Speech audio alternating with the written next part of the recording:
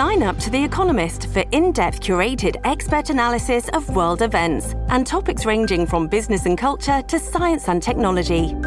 You'll get the weekly digital edition, online-only articles, curated newsletters on politics, the markets, science, culture and China, and full access to The Economist Podcast Plus. The Economist is independent journalism for independent thinking. Go to economist.com and get your first month free. Hey, it's Ryan Reynolds, and I'm here with Keith, co-star of my upcoming film, If, only in theaters May 17th. Do you want to tell people the big news? All right, I'll do it. Sign up now and you'll get unlimited for $15 a month and 6 months of Paramount Plus Essential Plan on us. MintMobile.com/switch. Upfront payment of $45 equivalent to $15 per month. Unlimited over 40 gigabytes per month. Face lower speeds. Videos at 480p. Active Mint customers by 531.24 get 6 months of Paramount Plus Essential Plan. Auto renews after 6 months. Offer ends May 31st, 2024. Separate Paramount Plus registration required. Terms and conditions apply if rated PG. This episode is brought to you by Shopify. Do you have a point of sale system you can trust, or is it a real POS? You need Shopify for retail. From accepting payments to managing inventory, Shopify POS has everything you need to sell in person. Go to shopify.com/system, all lowercase, to take your retail business to the next level today. That's shopify.com/system. Welcome to the New Books Network. Hey everyone, and welcome back to New Books in African American Studies, a podcast channel on the New Books Network. I am your host, Amanda Joyce Hall. Today, Dr. Quito Swan returns to our show to discuss his new book, Pasifika Black, Oceania, Anti-Colonialism, and the African World. The title is currently out with New York University Press as a part of its Black Power series. Dr. Swan is full professor of African American and African Diaspora Studies at the University of Indiana, Bloomington. He is a historian and Black Studies scholar who focuses on Black internationalism, anti-colonialism, and Black power. His first book, Black Power in Bermuda, published in 2010, is about the ongoing fight for decolonization on the Caribbean island of Bermuda and its connections to the radical politics of the Black world. His second book, Paulu's Diaspora, published in 2020, tells a narrative of global Black power through the life of Bermudian Black power and environmental justice activist Paulu Kamaraka-Fago. Today in our conversation about his third book, Pasifika Black, Dr. Swan takes us to radical Oceania, where we learn about the fight against colonialism and imperialism in the Black Pacific. Quito Swan, welcome back to the show. Amanda Joyce Hall, it's really great to be here. Thanks for having me. We're so glad that you're back with a new book for us to learn from 2 years later. Last time you were a guest on the show, you told our audience about how you came to become a historian and a scholar of Black studies. Today, I'm going to ask you to go deeper into that and tell us about your top 5 intellectual encounters. And this could be anything. This could be songs, art, books, film, spaces, conversations. Your top 5 intellectual encounters that have influenced you in your journey through Black studies. Wow. Amanda, this you took me right back to our first interview. Your questions were really generative, and I don't know where to begin. I guess I would have to say Bermuda was an encounter. You know, I'm from Bermuda, born and raised. Small community, interesting ecologies. In terms of Black studies, it's I learned from my uncle at a very young age what the red, black, and green African liberation flag meant. When I was maybe exactly in Ethiopia, and Rasta was always there in my grandmother's neighborhood when I was really, really young. Spent a lot of time in my grandmother's home, learning about natural foods and medicines and herbs. And my first encounters with Black studies definitely is Bermuda, which is a British colony. And I just found myself on a journey to learn more about Bermuda's Black radical tradition before I even knew that was a term. That was my first encounter. And songscapes of Bermuda from Gombe traditions that go back to Africa, masquerade dancing and drumming, um, our fights against slavery, people like Mary Prince who escaped from slavery, Sally Bassett who poisoned her masters. These are stories that I heard in the oral tradition because Bermuda's colonial education structure didn't teach us about Black power. Um, so I went to FAMU, which I would say, Florida A&M University. Shout out, FAM. Tallahassee, Florida. I would say that was probably my second encounter, I guess. With Black Studies, it's a space where I studied computer science, but I spent a lot of time in like Black psychology department, reading books like Ike Amar, The Healers, and 2000 Seasons. I was just amazed in the space of African culture, spirituality, in a really agricultural rural society. It's where I met so many different kinds of Black folks. I mean, I came to the U.S. knowing there's a Black world outside of the United States, but my world was very much, Caribbean, Bermuda, Jamaica, Barbados, St. Vincent, St. Kitts. I get to FAMU now. It's Haiti, it's Miami, it's California. It's just this amazing world of Black culture that I saw myself as a part of. Wow, encounters. Paulo Cameron Cafego, who my second book was about. I met him after I finished at FAMU. He encouraged me to think a lot about the connections between environmental justice, technology, sustainable development, and Black studies. And he was one of the first persons who really had intimate knowledge of a Black world in Oceania. And that was really important.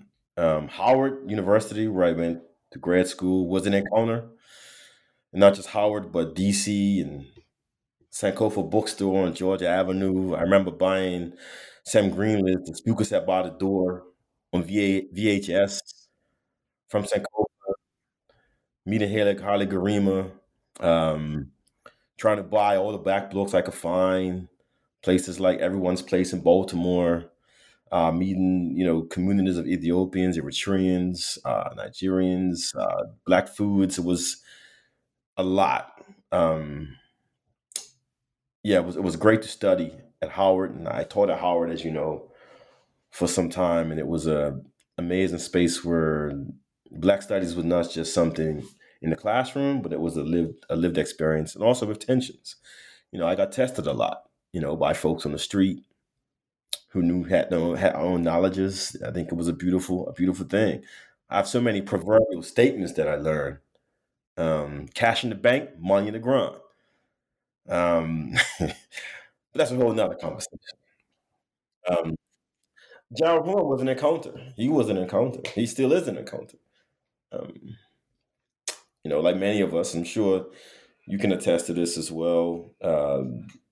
Horn really showed me the scope of studying the Black world internationally. I was African diaspora studies major, but Horn really showed me the methods and the process to study the Black world outside of the Atlantic. Well, great. Thank you so much for sharing those with us and walking us up to how you got to this point in your intellectual journey. So let's look at the most recent thing you have given us. How did you come to write Pasifika Black, and how did you land on this title? That's a great question. I was in Oceania conducting research on the second book, which, as mentioned, was about Paulo Cameron Cafego, and he was actively involved in Black power struggles in Australia, Vanuatu, and decolonization and Pan-Africanism in Oceania. And he spent a lot of time in Papua New Guinea working in the area of sustainable development and also Fiji. So I was basically traveling to Oceania to, meet with his extended family members and learn about his experiences there to write this book about his global activities and global communities that he worked with. And I found myself in another encounter with Oceania. I found myself at a community, I guess, on the west side of Fiji called First Landing. And community members were adamant that they had arrived there from Tanganyika or Tanzania. They called it first landing because like this is where we first landed from Africa. And I knew at that moment I wanted to think of that much further. You know, for someone, born and raised in the Caribbean, I always saw myself as an island person, quote unquote. But being in Oceania really was helpful in understanding what island communities are. In terms of the African world, we've been in the Caribbean maybe 500 years. I'm thinking of Peter Tosh's 400 years, for example. You get to Oceania, and folks have been in this region for 4,000 years, and beyond, right? So that's a different engagement, space where the deities still live in the water. They still have names, as opposed to in the Caribbean context, and rightly so, we're thinking back to Africa. We're bringing Oshun, we're bringing Shango, we're bringing Obatala. In Oceania, deities like Tagara, the Havalera, shapeshifters, they still live in the regions. Those are some interesting encounters. So the last time you were here, I asked you about your research process, and you took us on this amazing journey through. A lot of it was through Oceania, but this time I want to ask you about your writing process. How did you approach the writing of this book? And it's writing that kind of required that you learn and blend numerous historiographies, that you manage multiple national histories, that you juggle the simultaneity of events and movements, that you map travels and border crossings against the background of myriad happenings that are happening in the Black world. So tell us about that task and the types of writing vibes that got you through. Wow. Well, as you know, in your own work on the global dynamics of the Black consciousness movement in South Africa and anti-apartheid, it's challenging to do, this kind of global work. And I think that's the Horn dynamic. Horn and other writers as well have showed us, how it can be done, but it doesn't mean it's easy. The research is difficult. I think what I've come to understand more about myself is that I'm playing music, I'm DJing, I'm building a sound system. Like literally, when I write, I'm juggling music. I'm building up my sound system, and so, like for me, my primary sources, if I'm thinking of a reggae sound system and a clash, those are my dub plates. My biggest sources, my most precious sources. I don't play that tune all the time. But when I want to juggle tune and build up a vibe off the same rhythms, that's when I'm engaging, secondary literature that puts me in a community of other writers. So I kind of looked at my work as, I've come to see my work as being part of a broader studio that connects Black power in Bermuda to Paulu's diaspora to Pasifika Black. When I write, titles matter a lot to me. And so you asked me about, Pasifika Black. Pasifika Black is based upon Vanuatu's creolized national language, Bislama. So Pacifica is a version of saying Pacific in Vanuatu. And so that's where that came from. But when I write, titles are like my scaffolding. Like I have titles that the world won't see. But it gets through the process.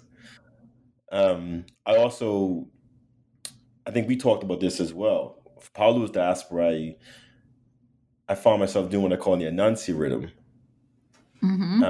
where I tell different layered stories when I write.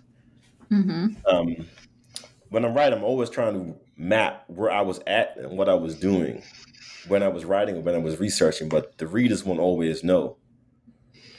But it's like this hidden script behind the scene that I find interesting. And for me, writing, I feel like Black Palm Bermuda felt like work. Not so much work, but I was on a mission. And I still think I'm on a mission with my work, but I actually is actually really enriching for me now. And I didn't always feel like that when I first started to write. I don't Wow, know if thanks that for answers the sharing. question, but Yeah. it's a fragment of it. I want to do risky work. I want to do risky work. Like, that's what I really want to do. If you think of risky like Popcorn and DeVito, I want to do risky work. I want to do unruly work. I want to challenge myself first and foremost. I want to challenge readers, and I like to write on the boundaries of insurgency and stay in those spaces. That's what drives me as a writer. Beautiful, beautiful. So, are there any titles that you can share with us that didn't make it into Pacifica Black, but was a part of was a part of Wow. your structure, was a part of your, scaffolding? Can I cuss in this format? Yeah, if Probably you try not. to I'm sorry. The audio went off for a second. I didn't catch what you said. I just said you're the one who was just talking about being unruly, so go off. Maybe offline. Maybe offline. This might be a family show, but let's just say, okay, here's an acceptable version. Every law is illegal was a title on the page for a lot. Every law is illegal. It didn't make the book, but I think it might make another one. Sometimes, when you sit down and write, your mindset is somewhere else. And you want to dust that out. So what's on the top of the page? I want to, clear the space. One thing I've gotten better at, I'm still working on it, is, when you write about the dead, it's different than when you write about the living. It's different. Say more about that. What does that mean? These are the things that historians are told not to talk about. But, in a Black studies world, this is it. Like, sometimes I feel like sometimes the folks I write about, they make the presence felt. And they send you on missions. They show you archives. They take up space. Paulu didn't want me to stop writing. And I had to negotiate with him. Like, I kept finding more archives. And it was my great friend and phenomenal scholar of Black Studies, Eric Edwards, who encouraged me to wrap it up and leave something for someone else to write. So, when you write for the dead or those that passed away, you live with those ancestors, those deities, those voices. And the work can be really prolific and it's invigorating, but also really, really challenging when you have other things you need to also do as well. So asking permission to write from those spaces is something I've gotten better at. And usually if I get stuck in a rut, I say, I haven't really asked for permission. And usually asking for permission opens up the way. Well, with this book, you've certainly left us with many breadcrumbs to kind of follow. So there's a lot of work left to be done based on kind of the path that you've laid out for future scholars in this book. So before we get into the chapters, though, I'm gonna need you to do some stage setting for our audience who might be unfamiliar with the space of the Black Pacific. So I want to ask you to orient us to the geography of the Pacific. How is the Pacific different from Oceania? How is Melanesia different from Micronesia, from Polynesia, and so on? And then what's in a name? What's at stake for how we refer to this part of the Black world and its constituent parts? Wow. That's a really opulent question. Amanda. Wow.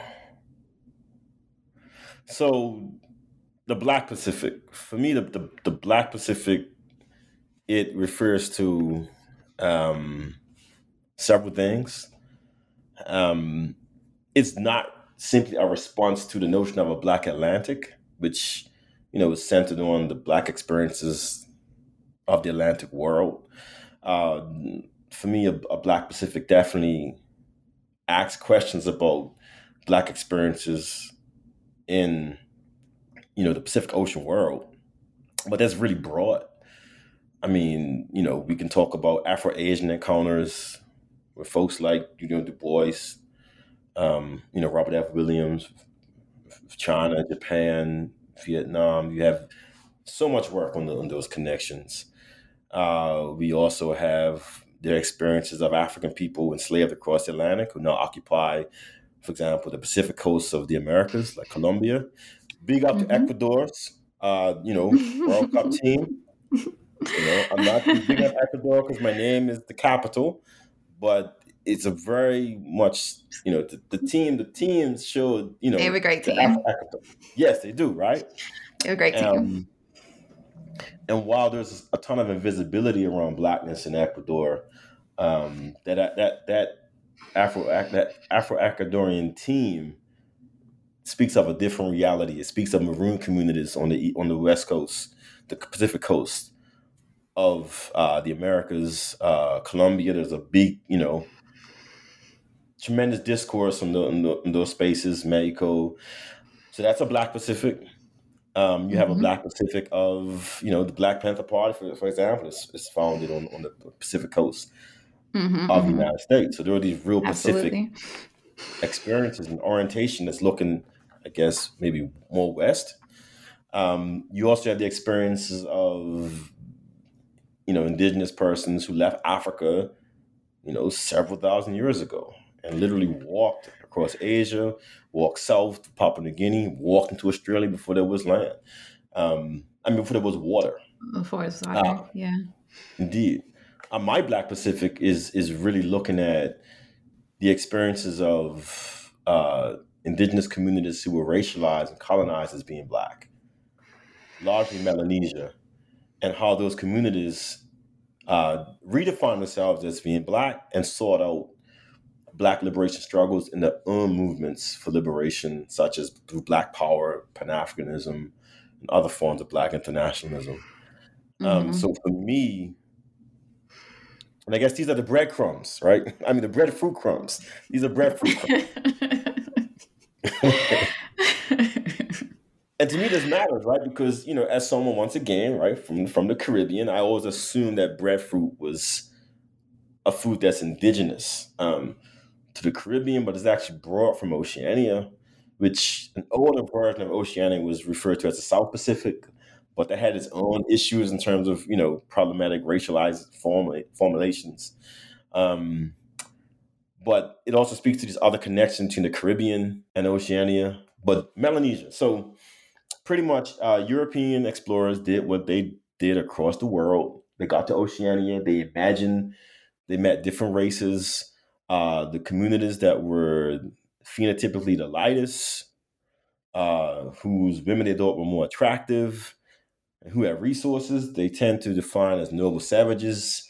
And it's a long road to this, but they called those individuals or communities Polynesian. The dark individuals receive labels as being cannibals, savages, unattractive, women unavailable, land barren, dangerous.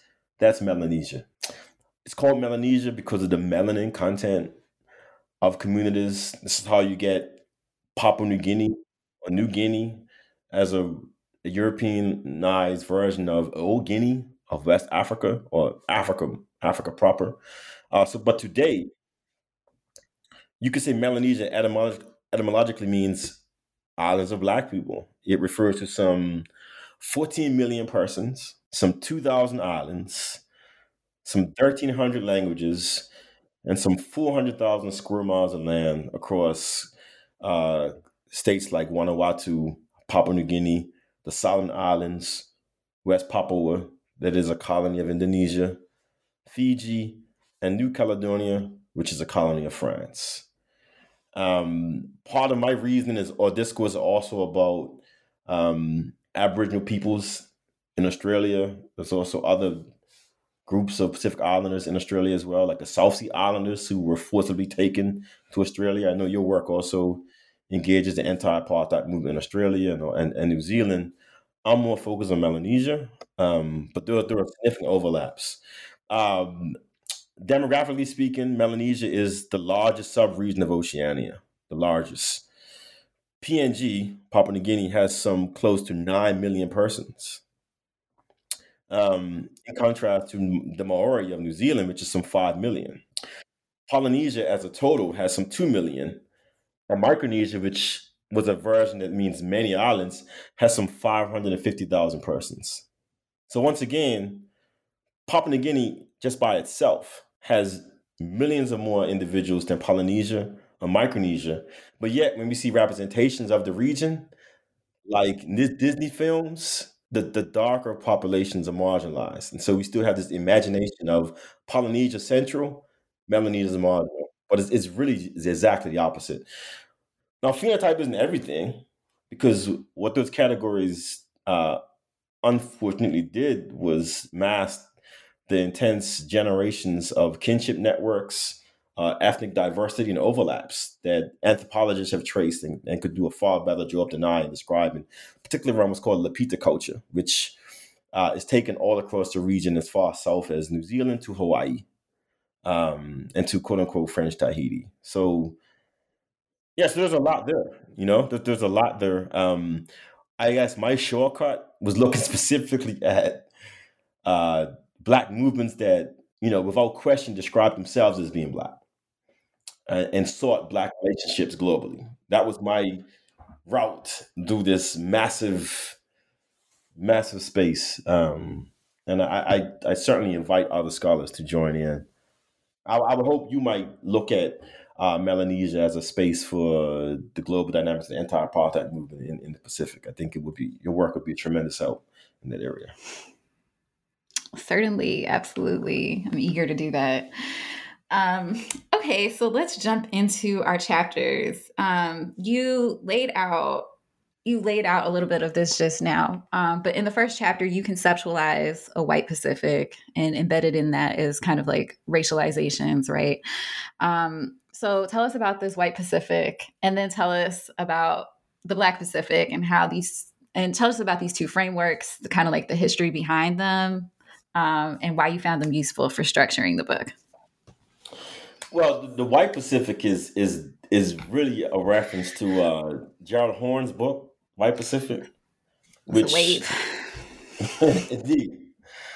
which is an amazing text that describes a forced labor system known as blackbirding, in which Black communities from Melanesia were forcibly taken to Australia to work in sugar and cotton plantations, particularly after the U.S. Civil War.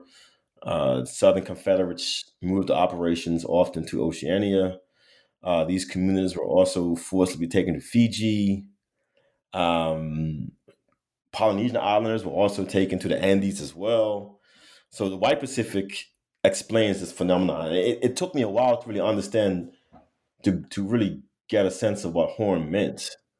I think I have some sense now. It's the notion is that, quite frankly, the Pacific's not white in the first place. It's a space of Black and brown indigenous communities. It becomes white when there's in Australia, right, or New Zealand, when indigenous persons in Australia were defined in Australia's constitution as being fauna. That's a white Pacific. The White Pacific speaks to European imperialism, capitalisms, colonialisms that ruptured the region in ways that are still with us. For example, as I mentioned, New Caledonia remains a French colony. Some of these colonial networks were a part of discussions around the Berlin Conference of the 1880s that we speak of. Germany's first overseas colony is in New Guinea before the Berlin Conference. And so conversation that say, where France says, Britain, you can have the Suez Canal, but we want to keep New Caledonia, right? There are these Atlantic, Pacific, Indian Ocean overlaps. So for me, my Black Pacific is really a challenge to this white Pacific of imperialism. Like that's what's at stake for me. That's the point that for me, that's the importance of a Black Pacific.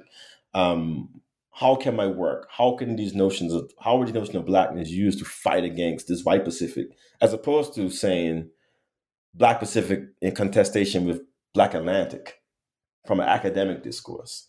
Now, clearly, I'm asking us to do more as academics, but the point of the Black Pacific for me, like that's the secondary part, is how does it challenge the Black Atlantic? The first part is how does a Black Pacific challenge a white Pacific? And by a Black Pacific, I also mean when we create spaces for Blackness of Oceania, we're also creating a Black Pacific, which could take place outside of Oceania. So when oceanic activists travel to the Americas, travel to Europe, travel to Africa, to creating Black Pacifics. So Black Pacific also has a political act around Blackness and not just a geographical region. That's what it means for me. At this moment, it might mean something else if we have this interview the next time. No, I think that comes across for sure, that the Black Pacific is like embedded in traditions of resistance to the violence of the white Pacific, but also that it's something in the making. There's something ontological about it, especially like when people from the Black Pacific have encounters with people from other parts of the Black world. So let's move next to talk about Pacific Black Power, which is a major kind of like theme of this book. And how do you understand that Black power that's coming out of the Pacific in relation to other strains of Black power, such as ones that are coming out of the United States or the Caribbean or Black Europe or Southern Africa or anywhere else in the Black world? So in other words, what makes the politics of Black power in the Pacific distinct? Once again, it's a really rich question. Well, I see Black power as a global anti-colonial project of Black self-determination. And love that definition. I love that definition. That's my favorite definition. Yeah. Why so? Could you elaborate? Well, because I think oftentimes that, at least in the U.S. context, like the anti-colonial, I mean, maybe this is less so recently, but I think like the kind of like anti-colonial imperative of Black power is understated in a lot of contexts. So, yeah. Yeah, I would agree. And for me, I think it's important to also think about why the generations of Black power chose to call the movements Black power. Like, chose those epistemologies, chose those symbols, chose those labels. They meant specific things, but usually they're centered on some form of Black self-determination. And writing about Black power in Bermuda was really, really helpful because the mainstream master narrative, shouted Black power didn't have an impact in the island. There was no Black power movement. And so not being able to read a ton of literature about Black power in Oceania didn't frustrate me to not look. I was used to finding rich content in spaces that Babylon said there is no Zion there. But then you look and there it is. So at the same time, I think to do the work really well, we have to try to find out what Black power meant on its own terms. So in Oceania, it's not an even movement. For example, Black power in Australia meant a lot of things. There was definitely a question around land. Land rights was a major component of Black power. It's a fight against genocide. In places like Papua New Guinea, it's very much also about ecologies. There's an interesting case, and I talk a little bit about this in the book, Bougainville, which is a part of Papua New Guinea, but is relatively close to the Solomons. It could be the Solomon Islands. They led a major ecological war against these multinational mining companies. And one of the main leaders of the Black Power movement in Papua New Guinea, his name is Leo Hannet, he came from Bougainville. And his conception of Black Power was this ecological fight is a part of Black Power. In Oceania, there's overlaps between the Black Power movement and the anti-nuclear or the nuclear-free Pacific independent movement is there. So these questions of anti-nuclear pushbacks against colonialism are really critical to Black Power. Black Power in Oceania doesn't see a distinction between indigenous and Black. It sees these as overlapping categories. I think one quote, you may be familiar with this, one quote that came out of Black Power in Australia was that activists read Bury My Heart at Wounded Knee just as much as they read the autobiography of Malcolm X. The Polynesian Panthers, which emerged in New Zealand, as you know, is a part of the discourse. There are questions around indigeneity as well. Pan-Africanism is critical.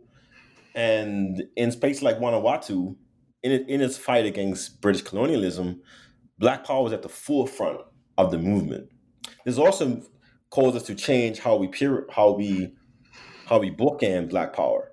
Of These course, are late 1970s, 1980s conversations that are also taking place.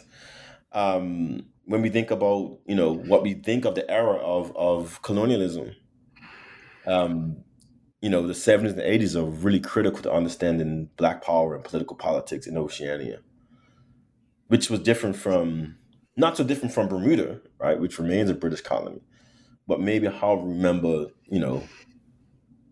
other islands and spaces like the U.S. as well.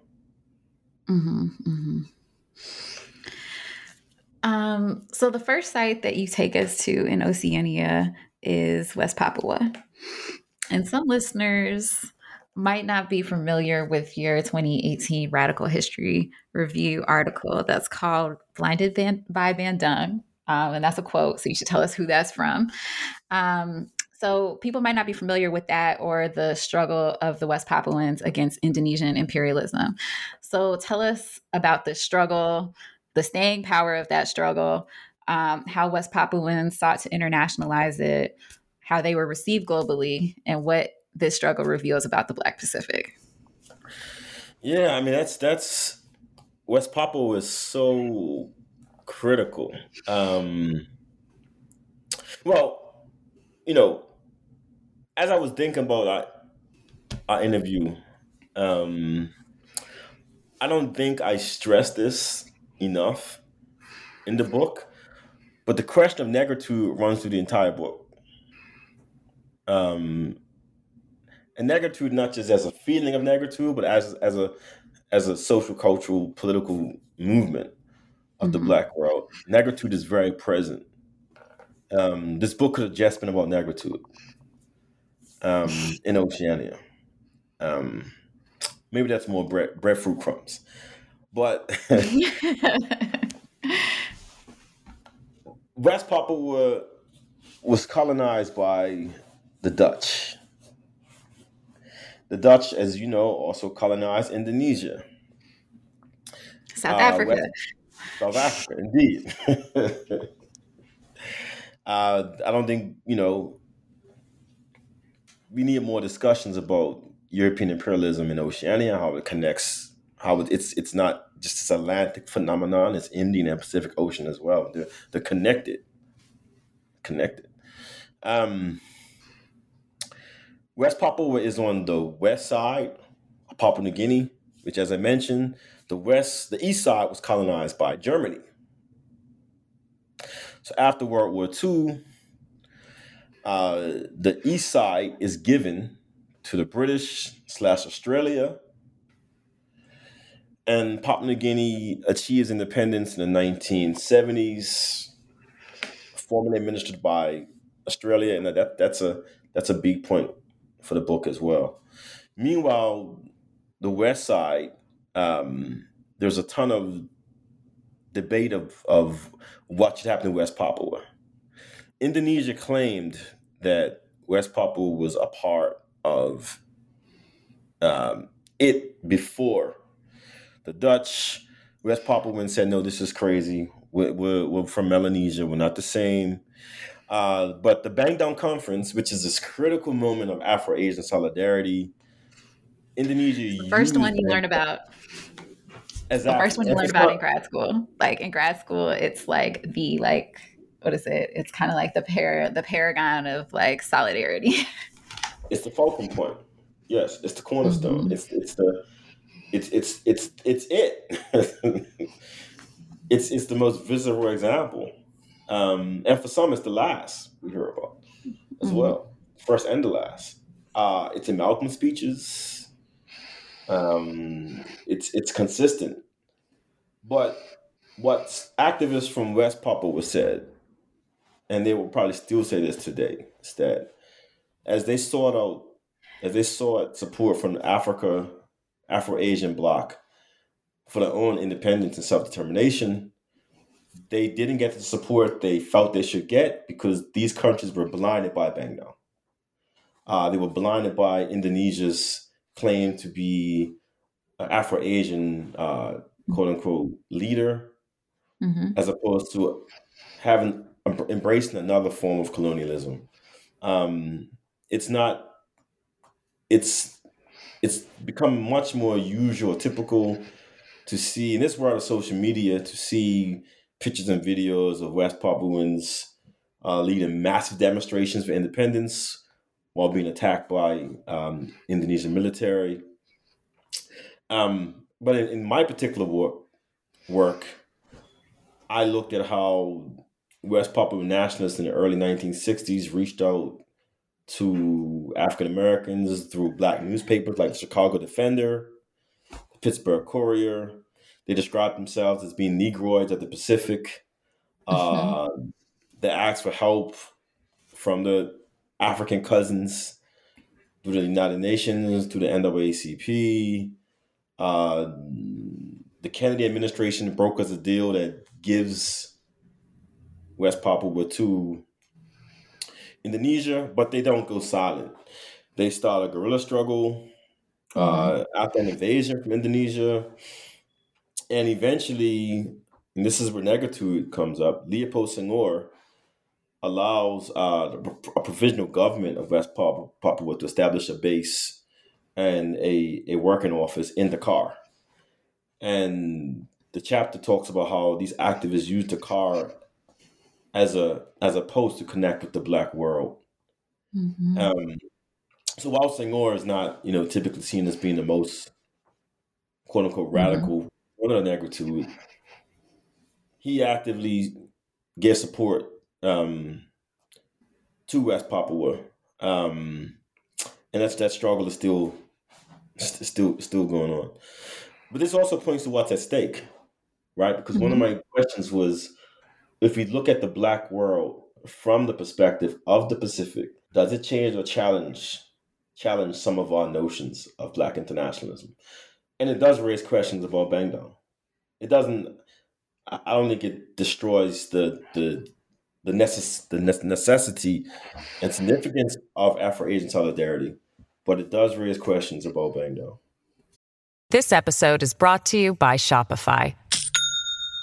Do you have a point of sale system you can trust, or is it a real POS?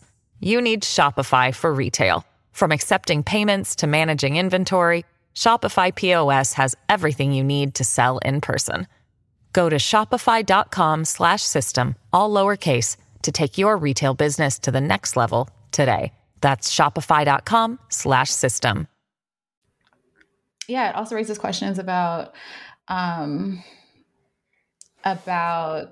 of the African political leadership during that kind of like after or like post decolonization or after colonialism. So African leaders that came to power, and then and so just like the politics of post-colonial Africa also come into question. Yeah, you're right, and I would say even on the floor of the United Nations, right? It raises several questions. Okay, let's go to the next chapter. When did you first encounter Aboriginal activist Odugaru Nunukau?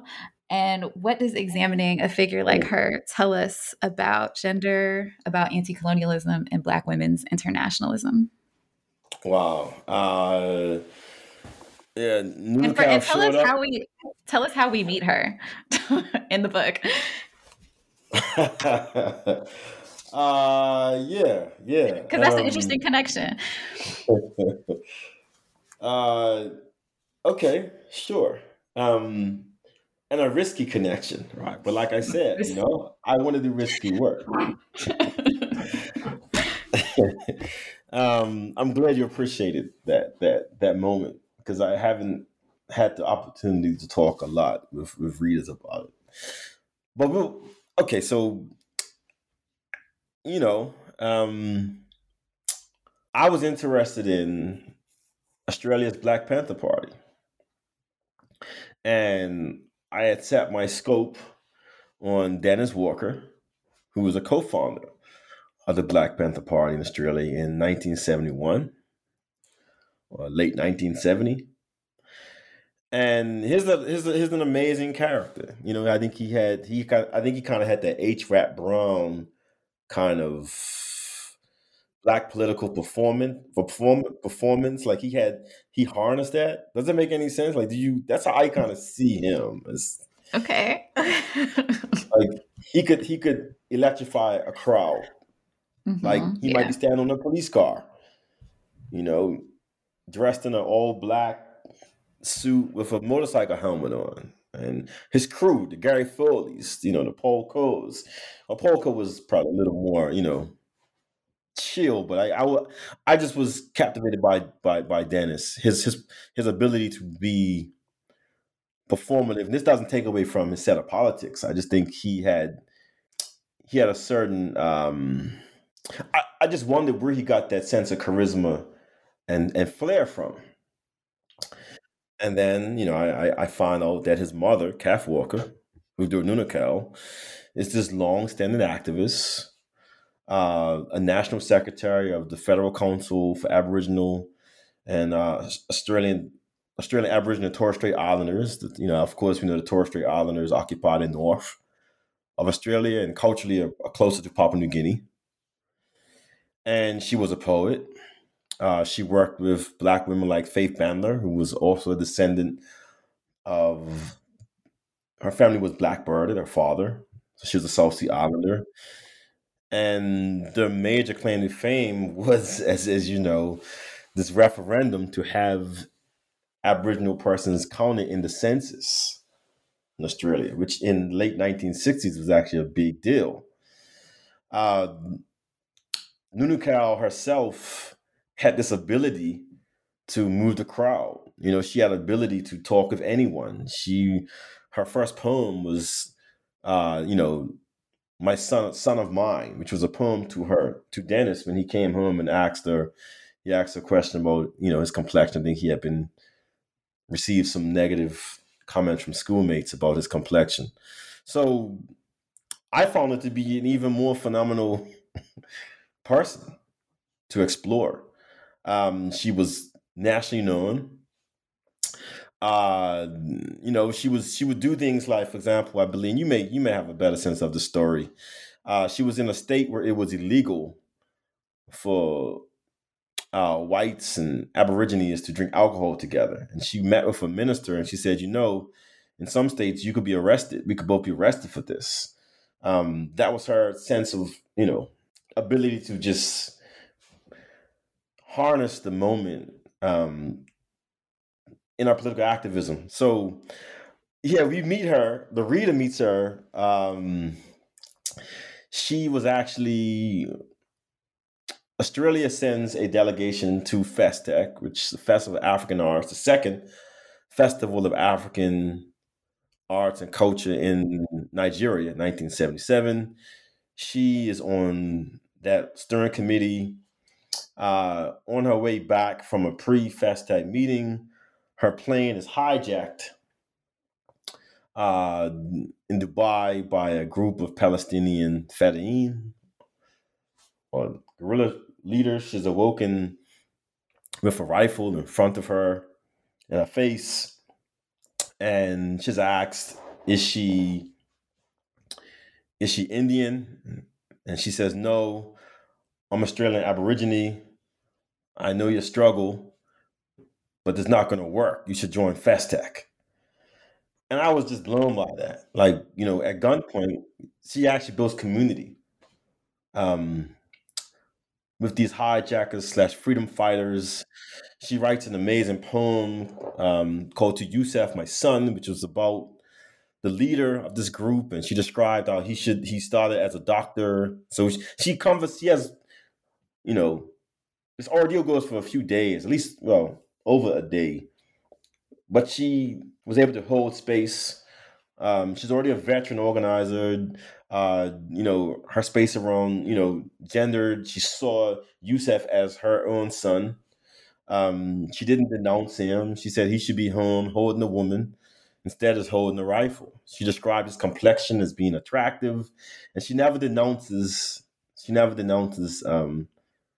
This group. She identified herself with Palestine. That's also not a new entity. She was once a part of the Communist Party, so she had a really clear sense of politics, and was globally traveled and didn't break a sweat. She wrote 2 poems on the sick bags of the plane, and she was asked later. This is an interesting conversation for the moment we're in, to denounce hijackers, and she just never did. She found herself working the World Council of Churches meetings. For example, she traveled to London and stayed around. She met folks like Oliver Tambo. This is 1969. She talked about Black Power's emergence in London, and how she had this vision that Australia would join the United States to try to destroy Black people, and Black people would join up with China and have this massive race war if the white world didn't get itself together. So in a nutshell, we don't get this dramatic leader of Australia's Black Panther Party without Nunakel. She's the root. Yeah, I mean, once I read that part in the chapter, I was hooked. I was just in. I couldn't put the book down. But let's move next to Papua New Guinea. And in Papua New Guinea, we learn about the Nguni Black Power group, the students there at the University of Papua New Guinea, and their newspaper called Niliadat.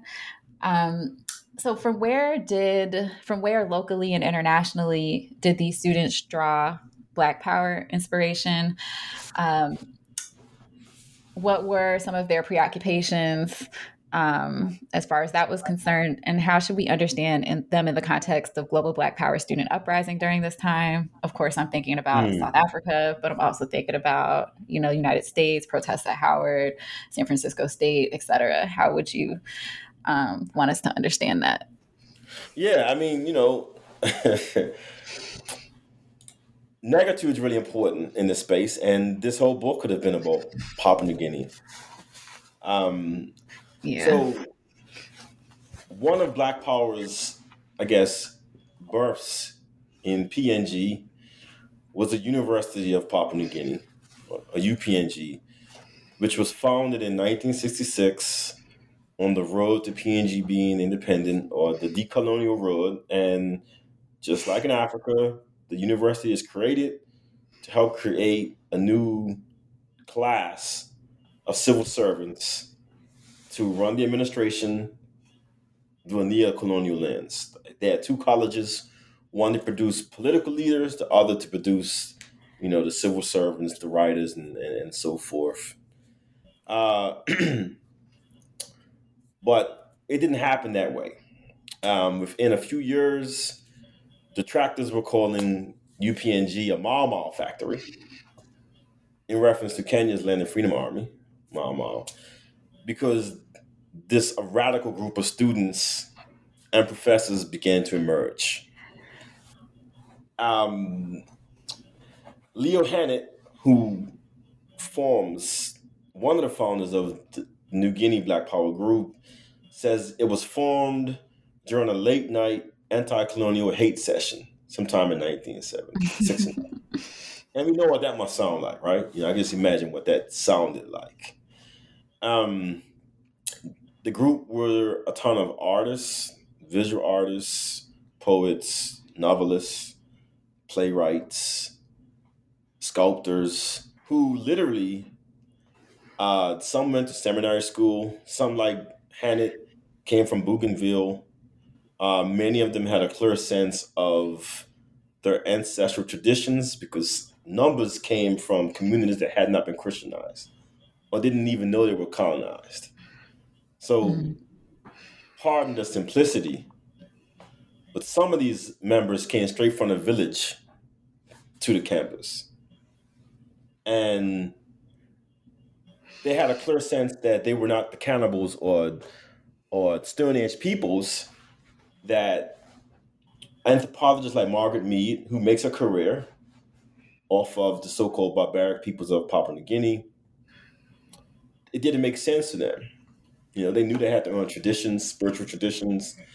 They were heavily influenced by scholars like Uli Beer, Tabalil Ying, Ali Mazuri, who came from Makerere University. There was a ton of African-based professors, Black studies professors who found themselves at UPNG, sometimes teaching on a temporary basis, sometimes more structured. Uli Bear, for example, worked with Willis Onyinka on his Black Orpheus project. He brought a ton of African literature, books, contacts, and this group actually created a Black arts movement, or I would say a Melanesian arts movement at UPNG that attracted artists, writers, activists from across the region.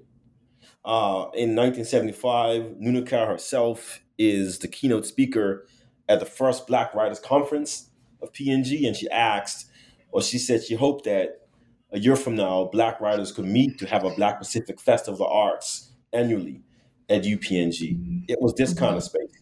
And it's critical because, this is a country that is demographically Black that's about to be independent. What that meant for Oceania is huge when you think about Australia and how Aborigines saw their political possibilities. It certainly wasn't to have a Black state. There's these negotiations with white power that PNG didn't actually have to have on the same level. This was going to be a Black state. And these Black students leaned into that, and they produced a ton of transformative work. They were against Australian colonialism. They denounced Indonesian imperialism in West Papua. They pushed back against apartheid in South Africa. They had demonstrations against representatives from South Africa. There was one case where they literally chased one leading member of South Africa to the airport. They chased him off campus. They denounced him. There's a ton of interesting Black power political activity, and they describe themselves as a Fanon-inspired African negritude form of Black power. Sort of tapping into the Reed and Stokely Carmichael's Black Power, the Reed and Nkrumah, King. And I think for me, PNG is probably the most important space for understanding what a Black Pacific means. They've really retransformed what Melanesia meant. They transformed Melanesia from being a negative codifier of barbarism into a powerful vision of Black internationalism. They did that. The choice to go to FESTEC as well, as a state-sponsored, mission, was also defining themselves as a Black state. And there's much more I could have wrote about Papua New Guinea. There's much more. Those breadfruit comes. Well, you did. You wrote another chapter on it. So we see this kind of like student movement, intellectual movement happening in chapter 4, and then in chapter 5. you make the argument that Papua New Guinea becomes this kind of crucial node. And then we see it kind of like amplified through art and culture. So let me just ask you about that. What is the significance of art? And I don't know, I guess like artistic production to the way that Papua New Guinea is able to be elevated. Because the way that you're talking about Papua New Guinea now, I kind of think of like, okay, is this the Black Star? Is this like Ghana? Like of like, Right. you know, but in the 1970s, but is this like how people saw Ghana in the 1950s? Is that a comparison that you would make? And then how is art factoring into the consolidation of Melanesian identity in Papua New Guinea as it's becoming this kind of like central node of the Black Pacific? Yeah, art is really, really huge. This is the argument, at least that the New Guinea Black Power Group is making, is that we have to challenge mental colonialism. Mm-hmm. Because we're about to be independent, but if we don't redefine our culture as something we should be proud of, like that should be our work. Mm-hmm. Like we've already won this war. We're going to be an independent country. So what do we do? You know, what's the lessons of Africa? How do we avoid some of those pitfalls? This is being driven by students and faculty members from across the region and the global south. For example, Paulo Freire is repeatedly in Oceania.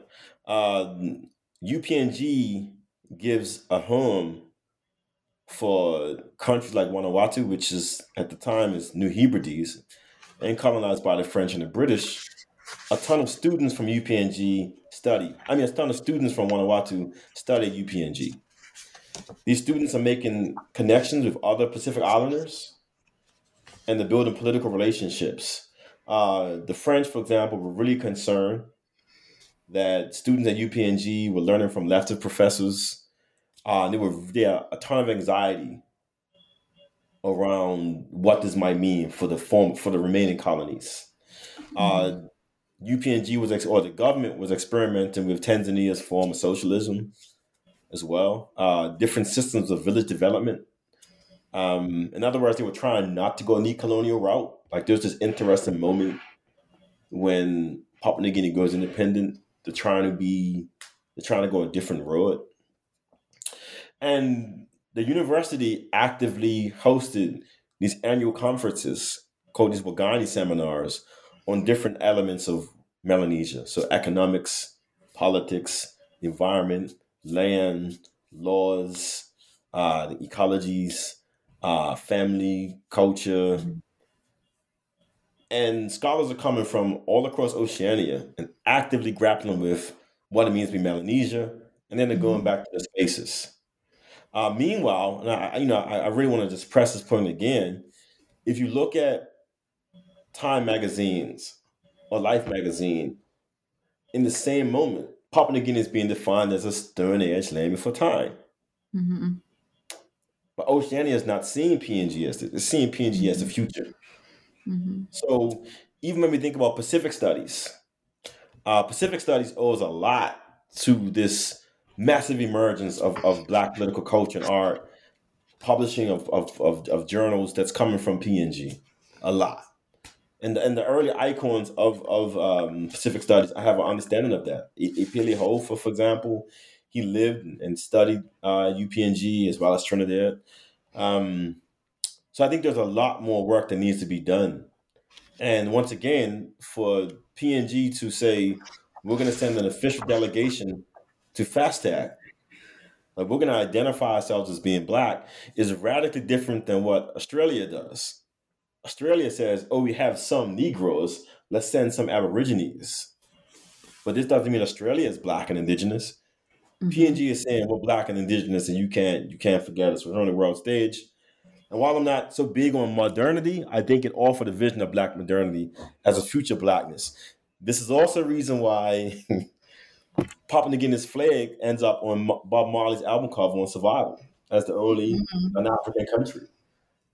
There's this visibility that PNG is occupying as a Black state in Oceania that we've troublingly forgot for ton of reasons. Which is how the book opens with Robert Nesta Marley Yeah. and the PNG flag on survival. Yeah. Okay, let's stick with that. Let's stick with Festech, 1977 in Lagos. So you always have to have a conference in your books. last time it was Six Pack. This time it's Festech. But it was actually great to read about Festech because in my readings, outside of Jonathan Fenderson's book, I think it needs to be engaged more by scholars. So so like tell us about this festival and kind of what purpose it served for activists from Oceania. What did they bring to that conference and share with others, and what did they carry back with them from the conference? So as you know, one of my conference methods is we can't always understand a major national conference or international conference by the days of the actual event. For example, Bermuda's Black Power Conference 69 is massive. It's surveilled by the British and Canadian governments. It required a ton of organizing that takes months before the Congress of African Peoples initially starts as a Black Power Conference in Barbados. There's sabotage. So we're talking over a year of organizing. Six Pack, which I love to talk about, as you know, emerges from this Bermuda Conference in 69 and takes years of organizing. So when we don't examine the build up to the conference, we miss the political potential. We miss some of the mishaps. We miss some of the networks that are being created if we're just going to look at conference speeches that took place the day of or the day of, which is why, and I totally disagree, many times the argument that's left on the table is this conference didn't do anything. Because, Babylon wasn't overthrown in the 5 days of the conference, so the conference didn't do anything. Mm-hmm. That could ignore years of political organizing. And from the perspective of Oceania, there are two main delegations that are sent, as I mentioned before. But I think I want to just, talk about Nora Varghese Brash. She is critical playwright of PNG, the National Theater Company, which comes out of Black Power. She travels to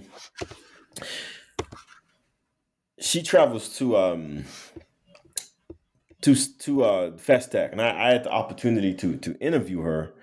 One of her most critical works was a satirical play called Which Way Big Man, which was a critique of PNG's transition from colonialism to independence.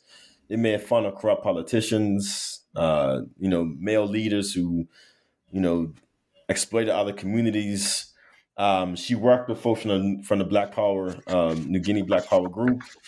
And she also worked with a ton of other oceanic icons like Albert Wendt, Chinua Achebe, for example, Marjorie Kukum from the Cook Islands. She's a huge figure in the political cultural world of Oceania. She found a time in Nigeria to be a highlight. She spent a lot of time in Festech Village. One of the moments that I was particularly excited by was she met Fela Kuti, pioneer of Afrobeat. Fela also was an encounter for me at Howard.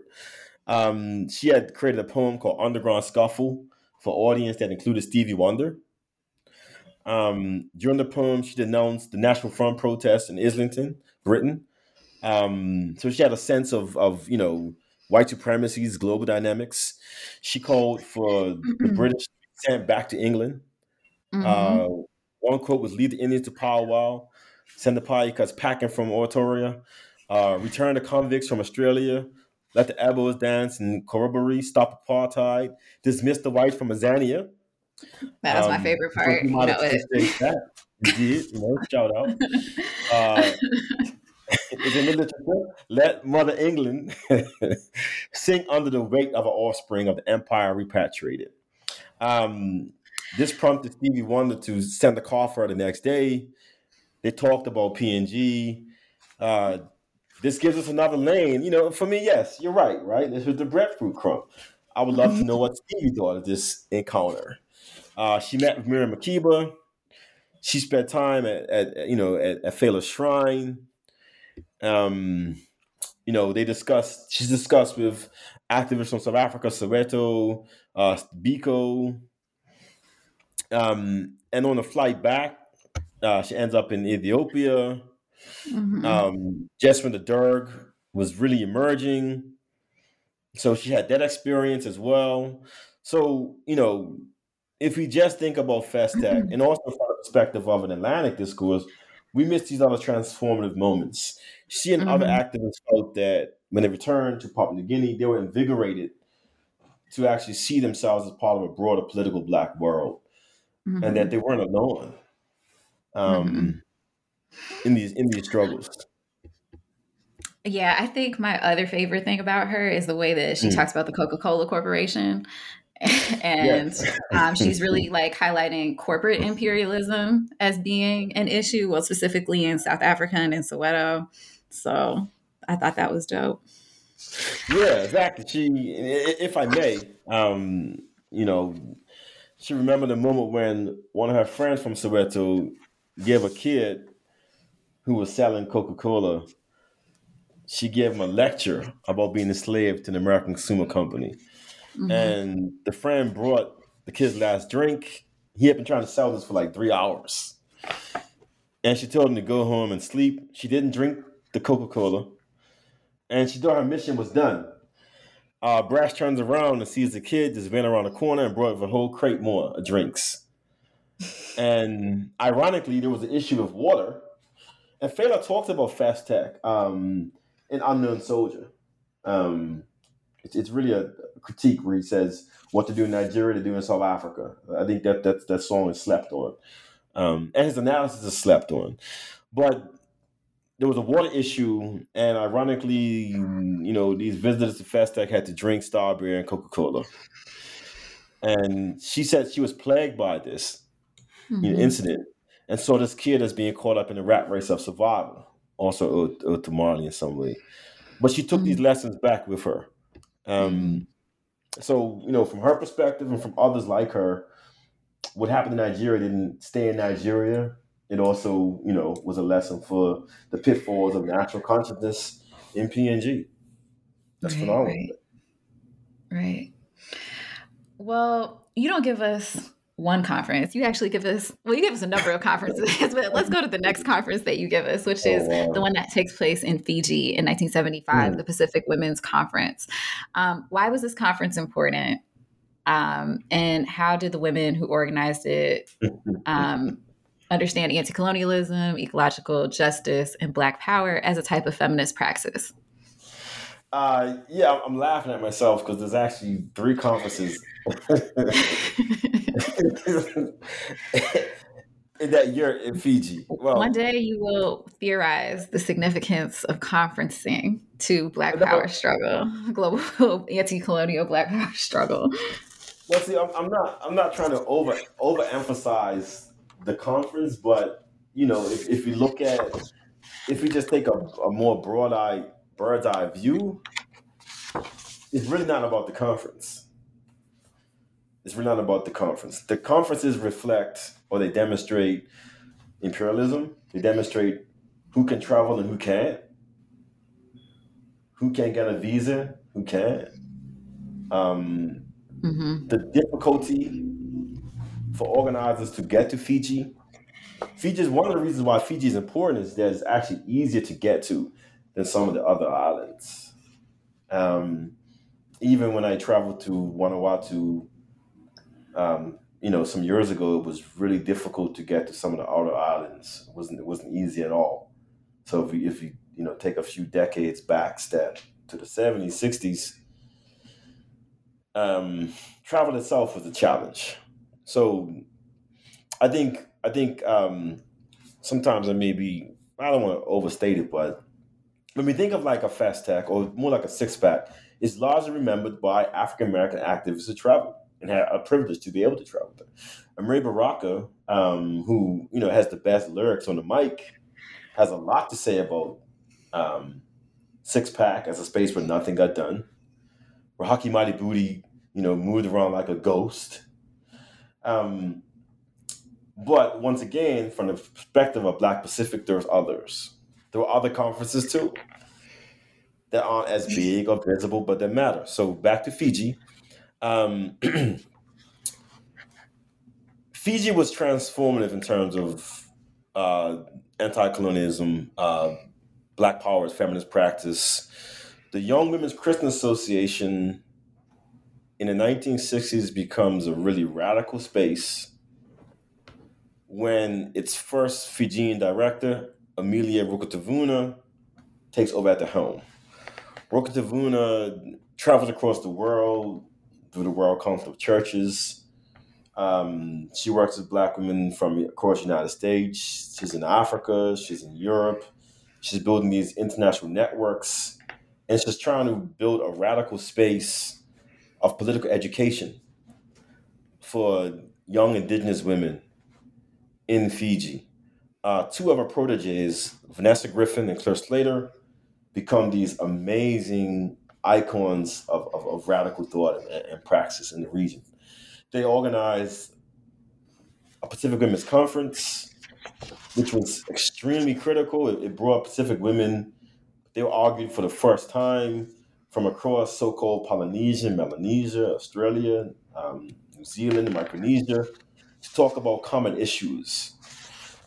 Those issues that came up were colonialism is a real phenomenon, that nuclear testing is having a really negative impact on all these indigenous communities, whether or not they were described as being from Melanesia or Micronesia. They denounced imperialism and colonialism in New Caledonia. Women like Dewey Gorday were central figures. She also was a political prisoner, incarcerated by France for anti-colonial activism. This all takes place around the University of the South Pacific, which is a satellite institution. Fiji's campus is based upon culture and arts. These women had a critical role in developing arts, often looking at the lens of UPNG as well. They helped organize the Nuclear Free Pacific Conference in Fiji that also took place in 1975. And by the end of that conference, indigenous women like Rukatavuna had pushed the Nuclear Free Pacific Conference to be the Nuclear Free and Independent Pacific Conference. Mm-hmm. The argument was that nuclear testing was an issue in the region because they were colonized peoples. Mm-hmm. And to stop nuclear testing, it wasn't just a question of health, it's a question of politics. To stop nuclear testing, the region had to be independent because France is not dropping nuclear bombs or test nuclear bombs in Paris or the waters of Paris. It's doing so in its colonies like Tahiti. The U.S. dropped some, hundreds of bombs in Micronesia after World War II. Britain was also conducting nuclear testing in Australia. So the argument was for us to be healthy, we had to also be independent. Along the road, these women also became a hub for other political movements. They, for example, launched a really powerful newsletter known as Provide. It's based upon a Tongan War club. That for me as a scholar, in reading the pages of Provide, I was able to see these liberation struggles from across the region in one space. They would get up-to-date information about these liberation movements from these other countries, and then send out these newsletters as like a one united front about all these various struggles.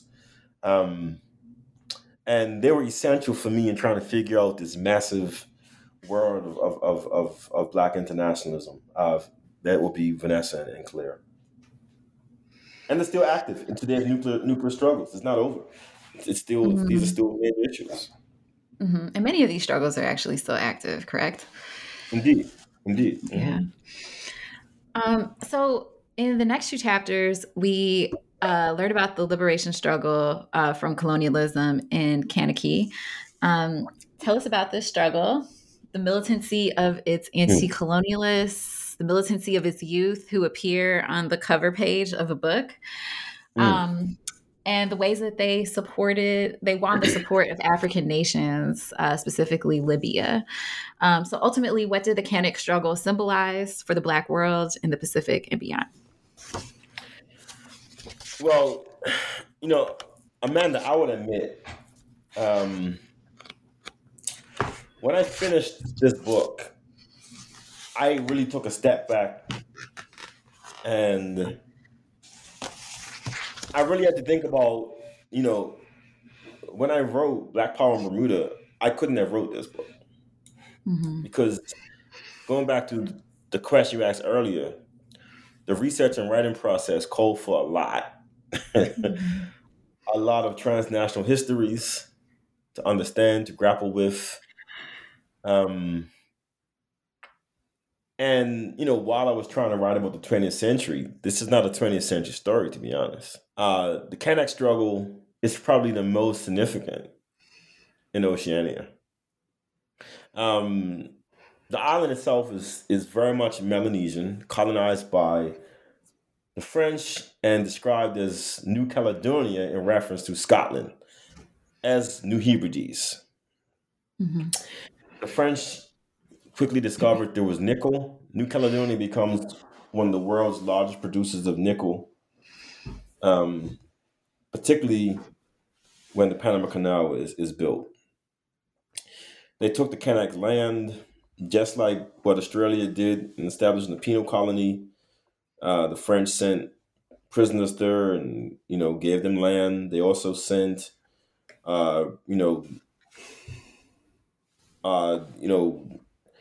colonial dissidents from Algeria and Morocco were also sent to New Caledonia. In 1878, there's a massive protest by a chief named Atai who fights against the French. And in this uprising, he kills a French general. And I think you know how this works. This became a really visible symbolic strike against imperialism that rallied the entire region. It's just like, when I saw Ghana victory, I went off. I went to class, had my Ghana flag, time to represent. So for the Kanak struggle, it meant so much to Oceania, particularly other islands like Vanuatu, who were trying to do what the Kanak did. They got a general. That's a big deal. France controlled New Caledonia with a ton of outright physical violence, which only resulted in more liberation movements. Group of 1878, for example, is a group founded by, I mentioned Duagoride in the 1970s. These are Black Power groups. They understood their own place in history. They chose to name themselves after freedom fighters from the 19th century. They knew what the fight was against. Several kind of found themselves like, colonized people do in the metropoles of the colonizers. They end up in Paris, they end up in France. Who else is in France? Other writers and scholars and activists from the Black world. So Presence Africaine and Sheikh Anta Diop is engaging these activists. They're reading Fanon. They're working with, Black students from Vanuatu, but also from Martinique and in Guadeloupe. To study negritude. They're trying to use the lessons of Fanon and negritude and in their own anti-colonial movements. And this is exactly what they do. They return to New Caledonia in the late 60s, 70s, and through the lens of Black power and anti-colonialism, they fight these major wars against the French. Inevitably, the French use tactics that, COINTELPRO but this also speaks to how COINTELPRO is just a fragment of these global assaults on Black communities. In the 1980s, there's assassinations, political incarcerations that really set back the movement for decades. Yes, the front cover of the book is a picture by a photographer named Bruce Canu, who was in New Caledonia. It's an image of a young girl holding a rifle.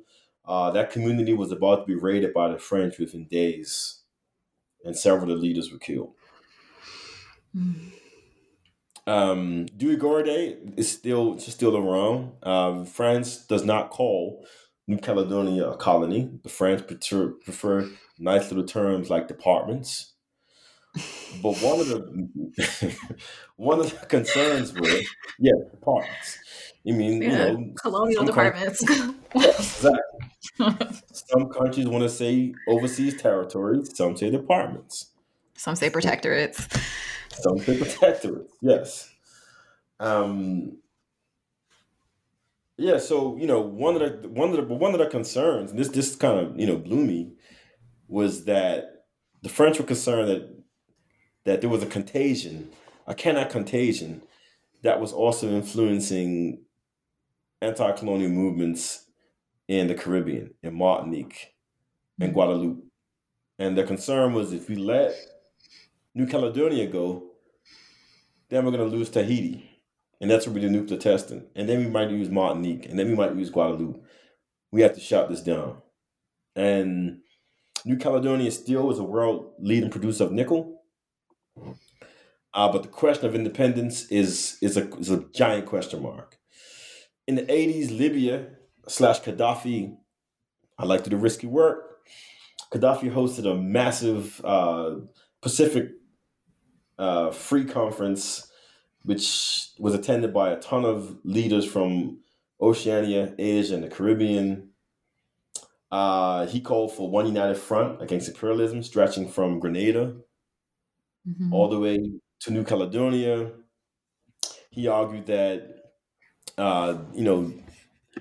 imperialism saw these islands as being small, dark, and insignificant, but they would but they needed to unify to raise this massive fight against imperialism. So that's a big part of a critical chapter of the book as well. That I think it's another breadfruit crumb. We need to look more significantly at Gaddafi and international politics of the Black world in the 1980s. The Black Pacific also shows us why it's important. Absolutely, couldn't agree more.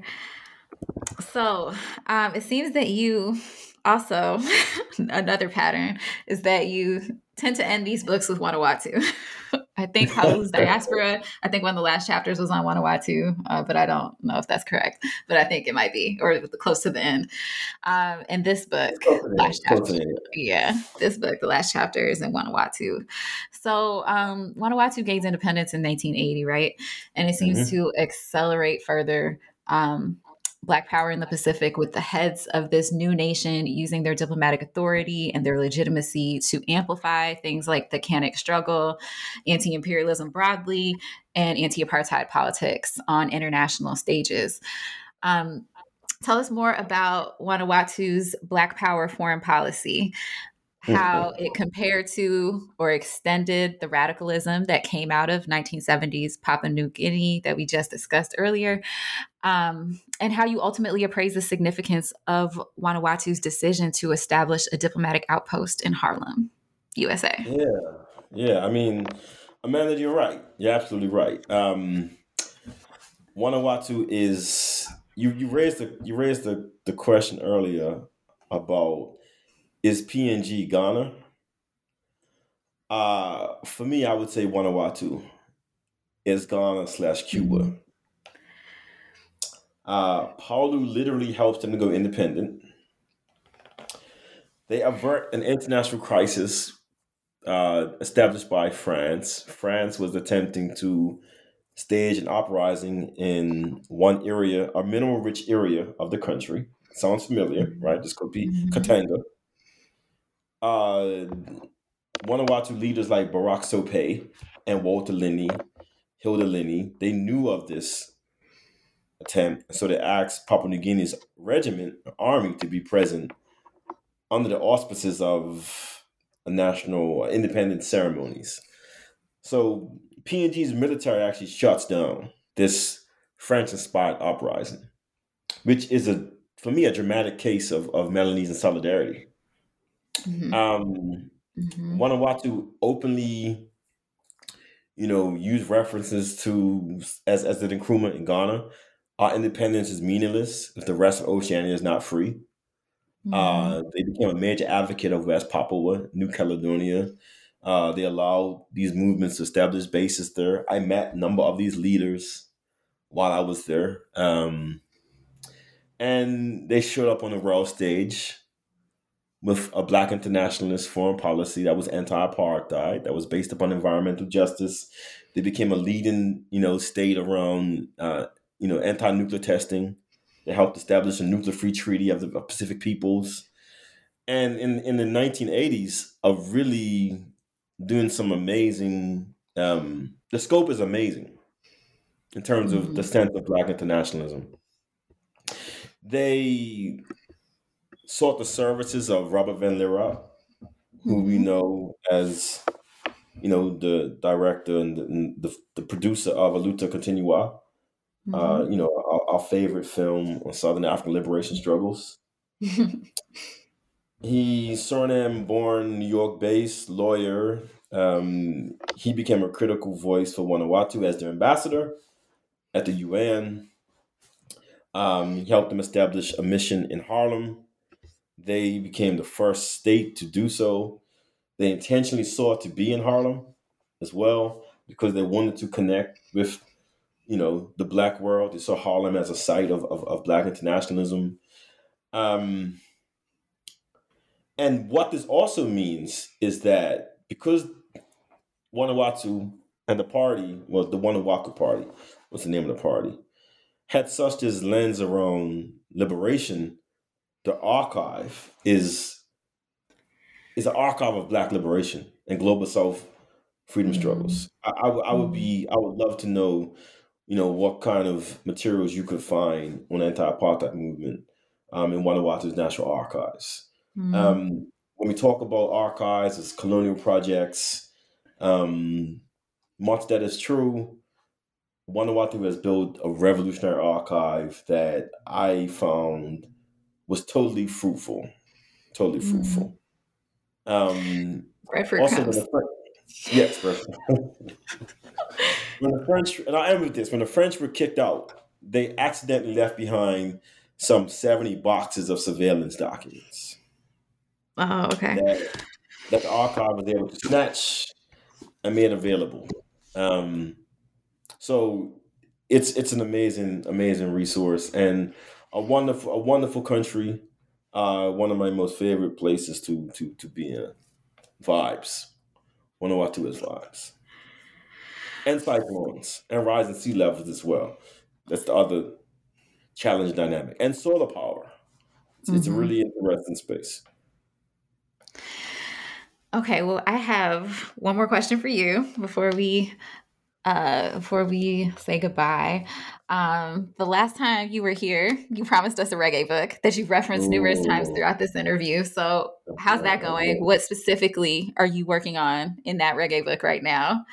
Are we going to get it by 2024? Will we see you back in 2 years to talk about the reggae book? And what else are you working on? Wow, that's a charge. So I'm on a 2-year routine. Okay. You set the schedule. So that's 25. No, 20, Nah, you said 20, it's really 24. Wow, it's 20. Okay, it's December 24. Wow. Yes. Okay, that's doable. The book is going well. Vibes. The book for now, the title is "Born as a Sufferer." Something like dancehall and the insurgent global 1990s.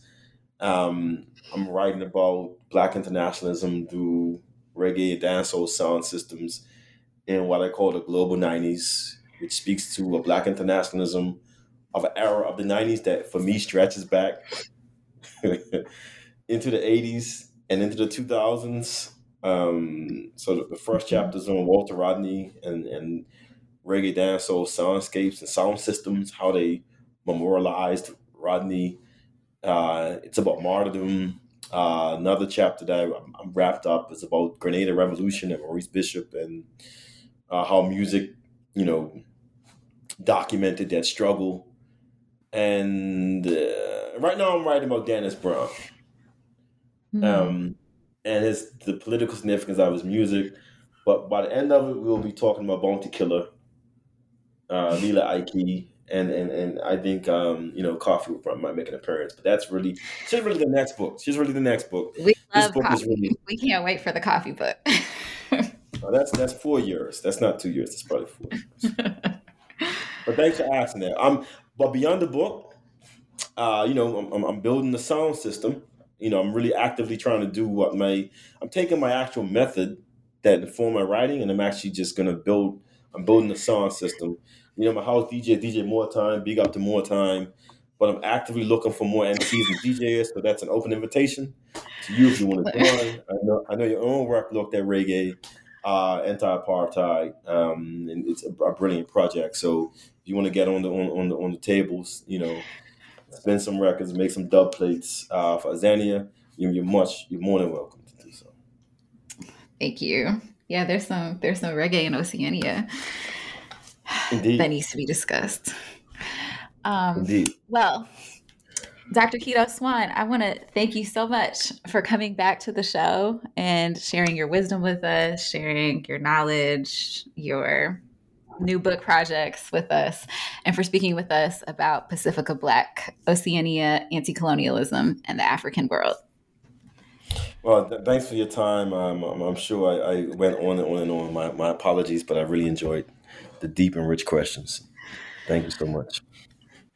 Thanks for listening, everyone.